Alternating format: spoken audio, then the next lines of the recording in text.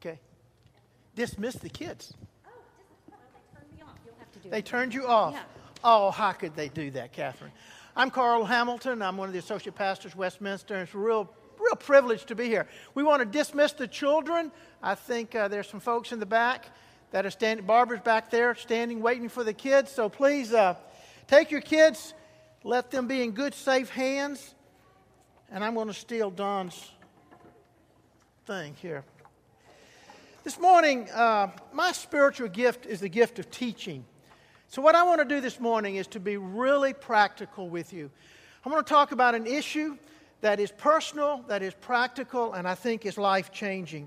And I want to encourage you, if you haven't already done so, get one of the sermon notes pages that was handed out, turn it over, follow along with me as I go through my message this morning, take it home, put it on your refrigerator, reflect upon it, pray about it, because I believe that what I'm going to talk about this morning will really change your life.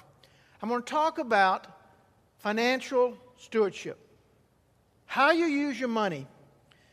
And I want to tell you this from right off. This is a spiritual issue. And it's not only an issue about how you use your money in a secular way, but it's how that you use your money affects you and your relationship with Jesus Christ. I believe with all my heart that how we use our money may be one of the most significant issues in our life. It's been said that Jesus, in all of his parables and all the things that he talked about, the thing he talked about more than anything else, other than the kingdom of God, is how we use our money.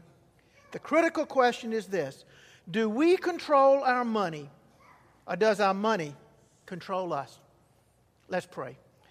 Lord Jesus, I do ask that as we spend this time together, that you will teach us an understanding of money, how it can be used for good, and how it can dominate and control us.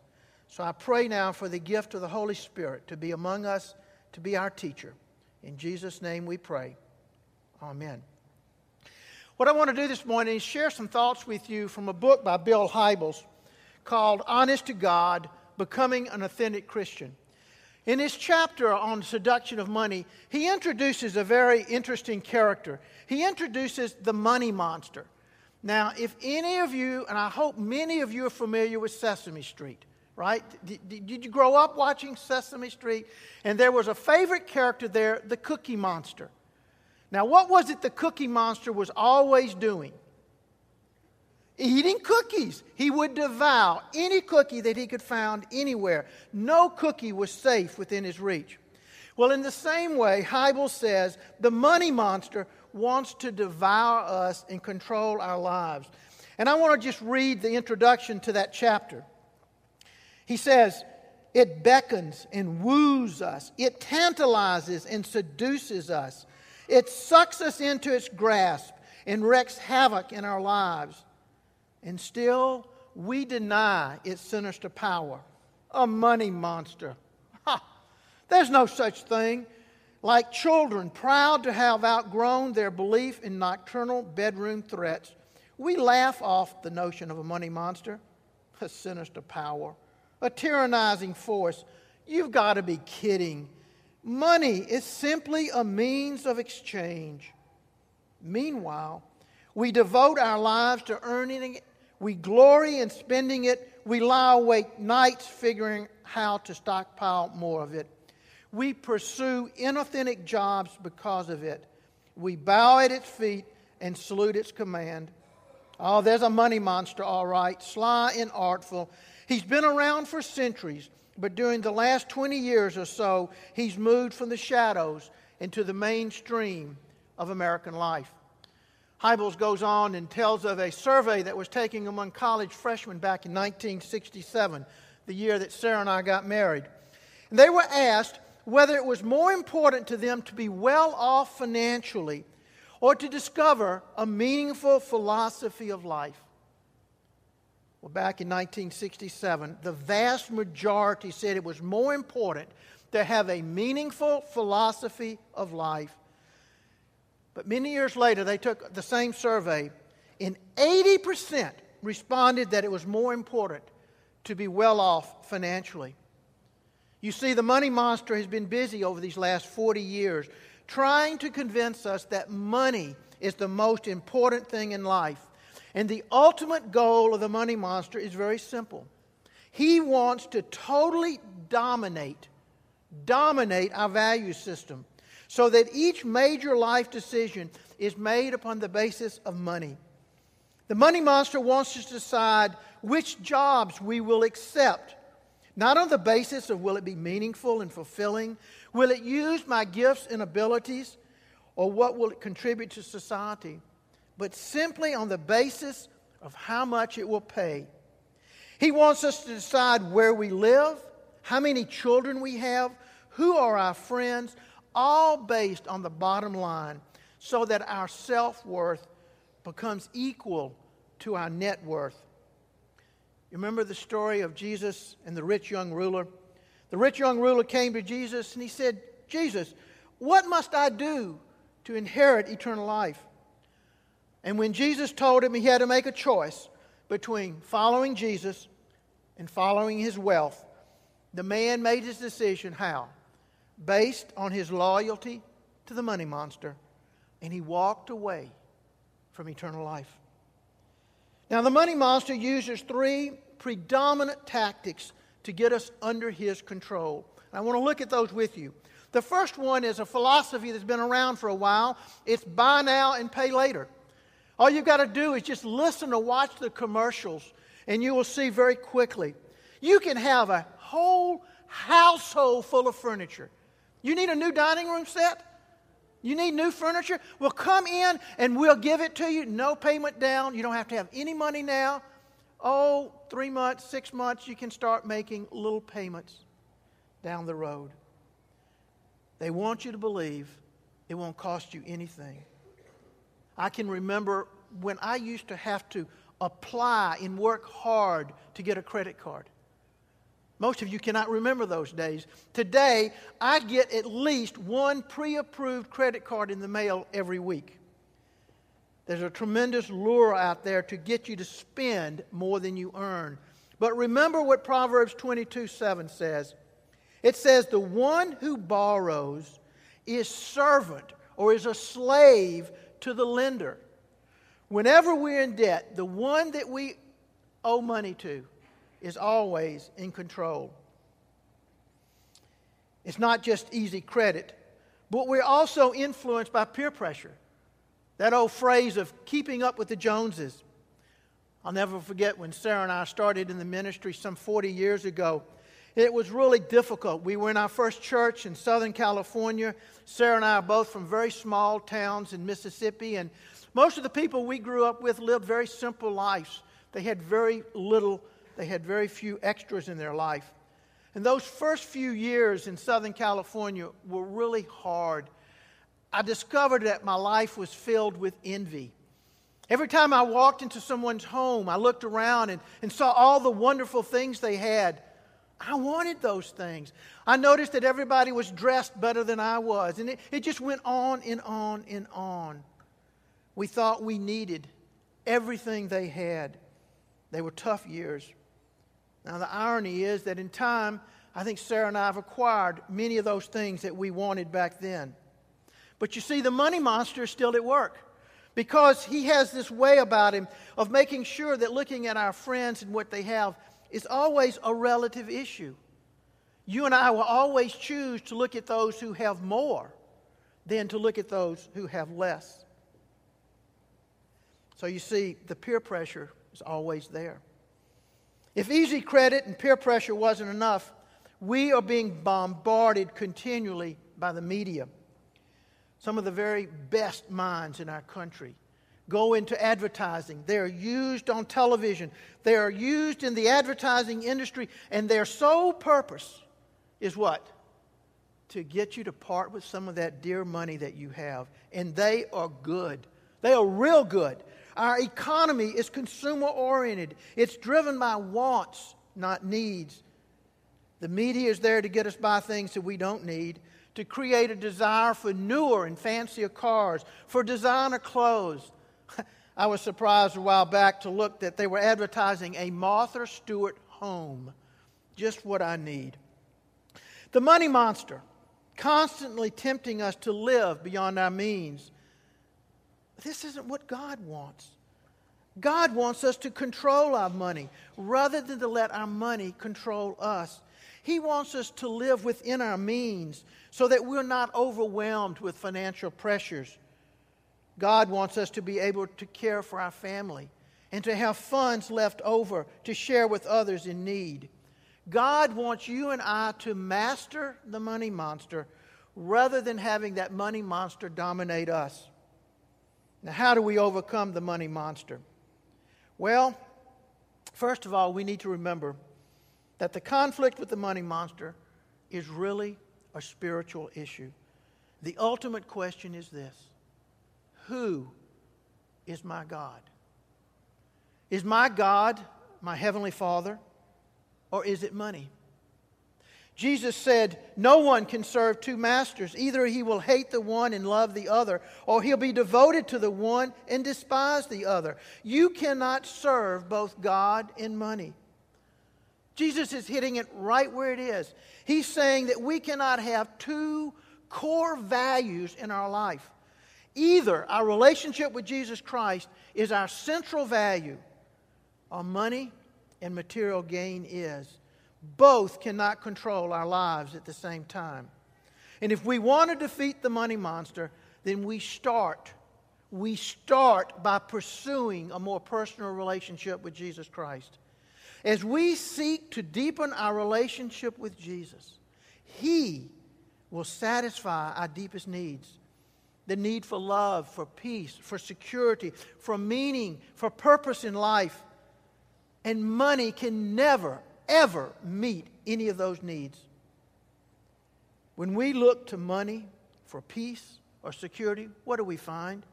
We find fear, and we find anxiety, and we wonder, will there be enough? Will something happen to what I have? Jesus says, seek first His kingdom and His righteousness, and all these other things will be yours as well. Jesus is telling us that if we put God first, then all these other things that we think are so important will fall into place. Now, Hybels has a strategy to master the money monster. It's a simple 3-step strategy. And if any of you have ever taken or listened to any of the Dave Ramsey stuff, it's very similar to what Hybels says. He says, first, pay God. Second, pay yourself. And then thirdly, pay your bills. Now let's look at these. Pay God first. This is where we must begin. Exodus 23 says, the first of the first fruits of your ground you shall bring into the house of the Lord your God. Tim, the first of those vegetables that you got this morning belong to God. The very first ones. God says, honor the Lord with your substance and with the first fruits of all your produce. I can go on. There are many other passages that say, pay God first. Why? When I give God the first part of my income, I'm honoring Him. I'm saying, God, you're first in my life. You are the most important thing. You're more important than money or what it can bring me. You're more important than anyone or anything else. And this is the kicker. And I trust you to provide for me. When God says, bring the first fruits of all your produce to Him, He was talking to a farmer. He was talking to an agrarian society. And He's saying, don't wait until the entire crop is harvested and all the bills have been paid and then give me what's left over. No, give me the first fruits and then trust me for the rest. I grew up in the Mississippi Delta when cotton was king, and it was the money crop. And every year you would plant cotton, and in August you could have 2 bales to an acre. This could be a bumper crop, and you're going to be filthy rich. And yet, before the crop was brought in, a hurricane could come through, the rainy season could come early, you couldn't get into the fields to pick your cotton, or if you did, it was ruined because of all the rain, and you would lose your whole crop. God says, give me the first part, trust me for the rest. before you've gathered it all into the storehouse. Now, by giving God the first portion, it's a statement that God is actually the owner of all that I have. The first 10% as well as the last 90%. It's all His. And that brings us to the question, well, how much do we give back to God? Well, I want to suggest that the Bible says over and over again that the place to begin is with 10%. 10% of your income. This is commonly referred to as the tithe. And it means giving to God the first 10% of all your income. Over the years, the tithe has become a symbol to me, almost like a sacrament. And it reminds me that all that I have is God's. When I write that first check each month, it reminds me that I'm responsible to God for every check that I write. Am I using all of His money as a good steward for Him? Now, this is what I really want to focus on this morning. I believe that God directs us to tithe because you and I need to tithe. God does not need our money. We need to tithe because what it does for us. Tithing is a spiritual discipline that helps us to grow into the person that Christ wants us to be. It helps us to grow into Christ's likeness. And I want to suggest 3 specific ways that tithing can help you and I to grow into Christ's likeness. First of all, it helps us to grow in love. What is the essence of love? Isn't it giving of oneself to someone else? Can you and I love without giving our time, our energy, our life to another person? John tells us that God so loved the world that He gave His one and only Son. God demonstrated His love by giving Himself for us. You and I cannot love without giving time, money, and self to another person. But you know, there's a problem. We have a sinful nature. And at the very essence of our sinful nature is that we're selfish. We want to keep money. We want to keep our time. We want to use it all to meet our own needs and our own wants. We don't want to give it away. See, selfishness is the opposite of love. But God, who has lavishly, generously given so much to us, He wants you and I to learn to be generous. Generous givers. And tithing helps us to grow in love, to grow in generosity. Secondly, tithing helps us to learn to trust God to provide for us. Our natural tendency is to trust in ourselves, in our money, our jobs to provide us the security we want. But God wants us to trust Him. Now, we're comfortable and we're familiar that Christianity is based upon our faith and trust in Jesus Christ to give us eternal life. But Jesus would say to us, it's also about trusting Him to provide for our daily life. Over and over in the Bible, we're told to trust God for our every need. God wants to use the tithe as a way to prove to us, to demonstrate to us that He is faithful and will provide for us. Look what God says in Malachi. Bring all the tithes into the storehouse, so that there will be food enough in my temple. If you do, I will open up the windows of heaven for you and pour out a blessing so great that you won't have room enough to take it in. Try it. Let me prove it to you. By tithing, we begin to experience God's faithfulness in providing for us. And then lastly, tithing will help us keep God first in our lives. It seems to me there's always a tension in our life between loyalty to God and to loyalty to the things of this world. The Apostle John says in a very clear verse, do not love the world or things in the world. If anyone loves the world, love for the Father is not in him. For all that is in the world, the lust of the flesh, the lust of the eyes, the pride of life, is not of the Father, but is of the world. In other words, these things in the world, materialism, pride, power, success, position. All of these things compete for our love for God. What is more important in my life? That's the question. Is God and His kingdom most important, or I'm really more interested in the things of this world? And if you want to answer that for yourself, I would suggest there's a very practical place to go. And that is to go two places. Go to your schedule. Where are you spending your time? And go to your checkbook. Where are you spending your money? Probably more than anything else, they will show you if God is really first in your life. When Moses is giving the instruction about the tithe in the book of Deuteronomy, early on, he says this: the purpose of tithing is to teach you always to put God first in your lives. Let me repeat that.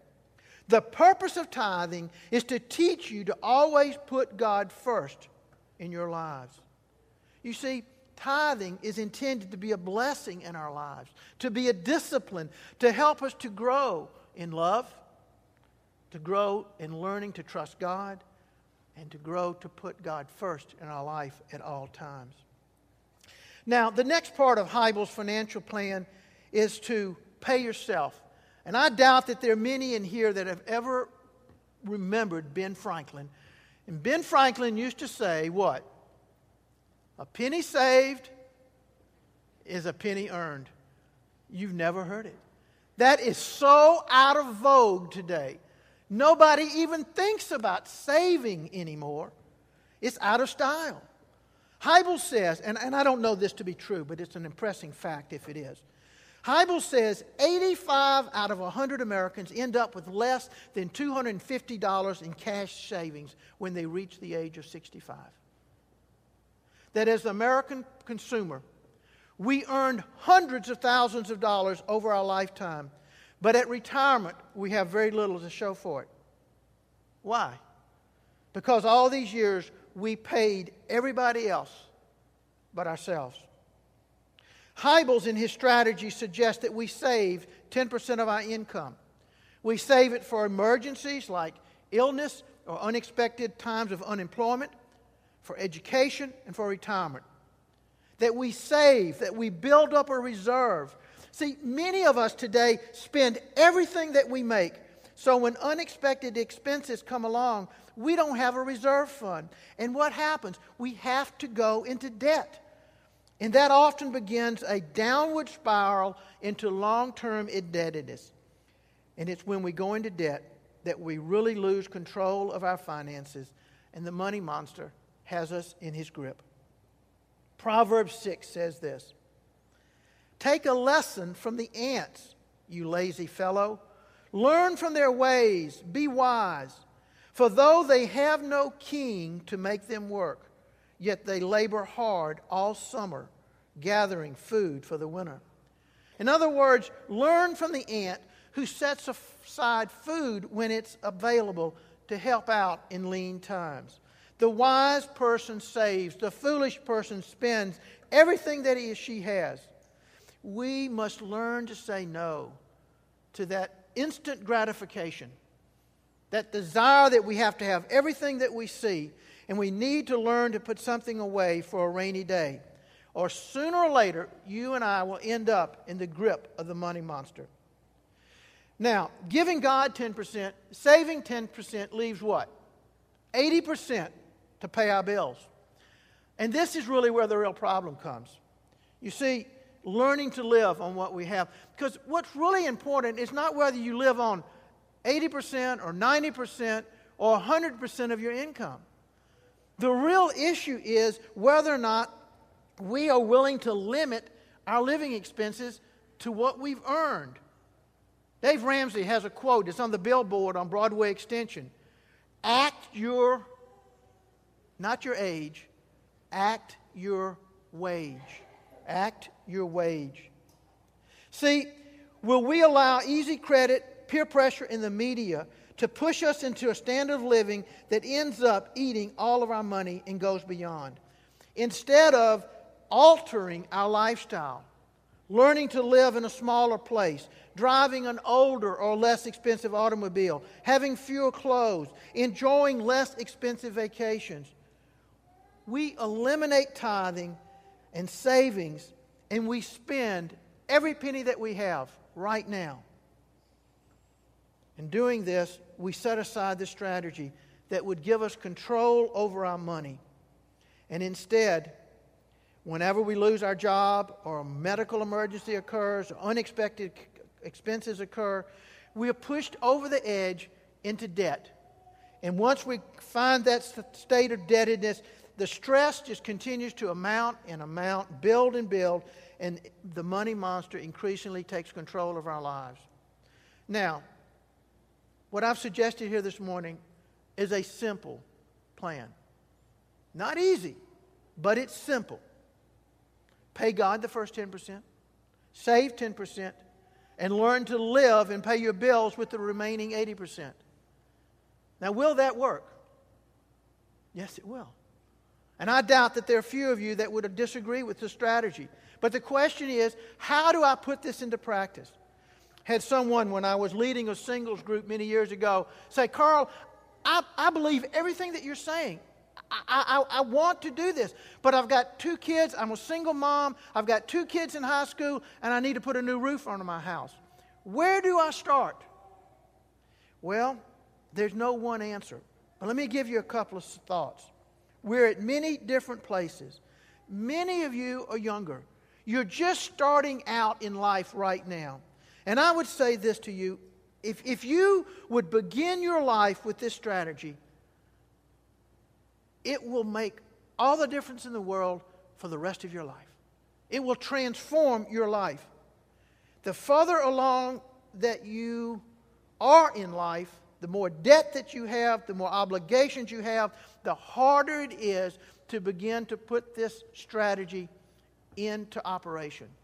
So, if you're younger, start now. Start saving now. Don't say, well, I'll start saving later. No, start saving now. Every one of us can choose to make a change, whatever our situation. It's not going to happen overnight, but in time, you and I can make significant changes if we start from where we are. And here are 3 suggestions. My first suggestion is that you begin by drawing nearer to God. As you seek to develop your relationship with Jesus, He will begin to change your values, your priorities, and what fulfills you. And you know what you will find? You will begin to find that you are living better for less. And then secondly, examine what you're currently giving to God financially. Maybe for you, the tithe, 10%, seems completely out of the question. And you simply need some time to make some changes in your financial commitments. So what can you do today? What can you give to God? 2%? 3%?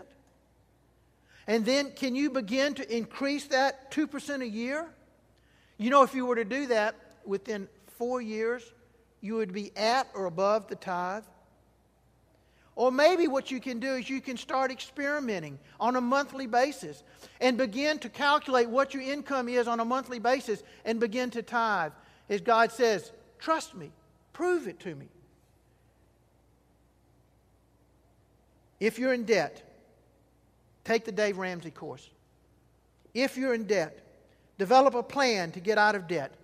I don't care, 2 years, 3 years, 5 years. You might really have to tighten your belt for a number of years, but I promise you the freedom that it will bring will be worth it. And then you can begin to get your life in control, under control, and you can begin to save.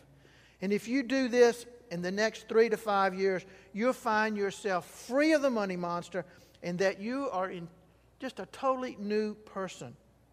I cannot see how you could ever regret putting this strategy to work in your life. I promise you it will change your life. But better than that, God guarantees it. He says, bring your whole tithe to my storehouse.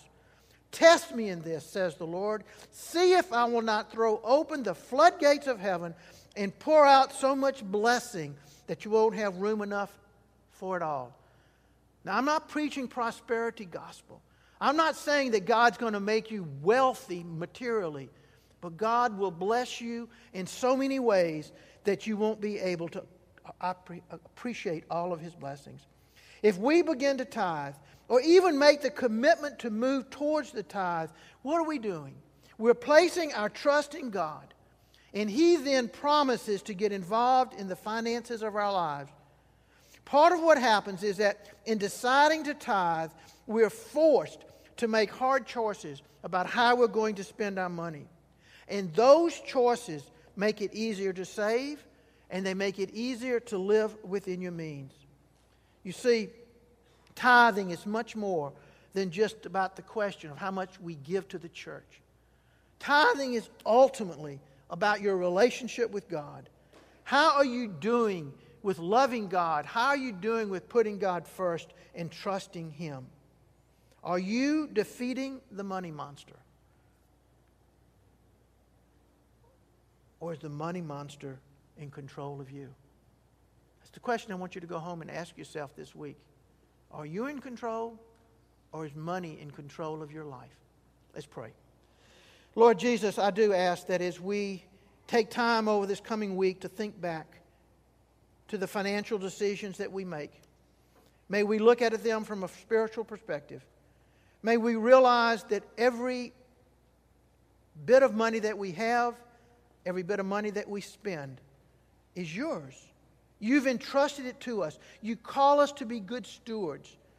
And may how we spend our money transform us into the likeness of Jesus and help us to become more loving, more trusting, and to keep God first. Amen.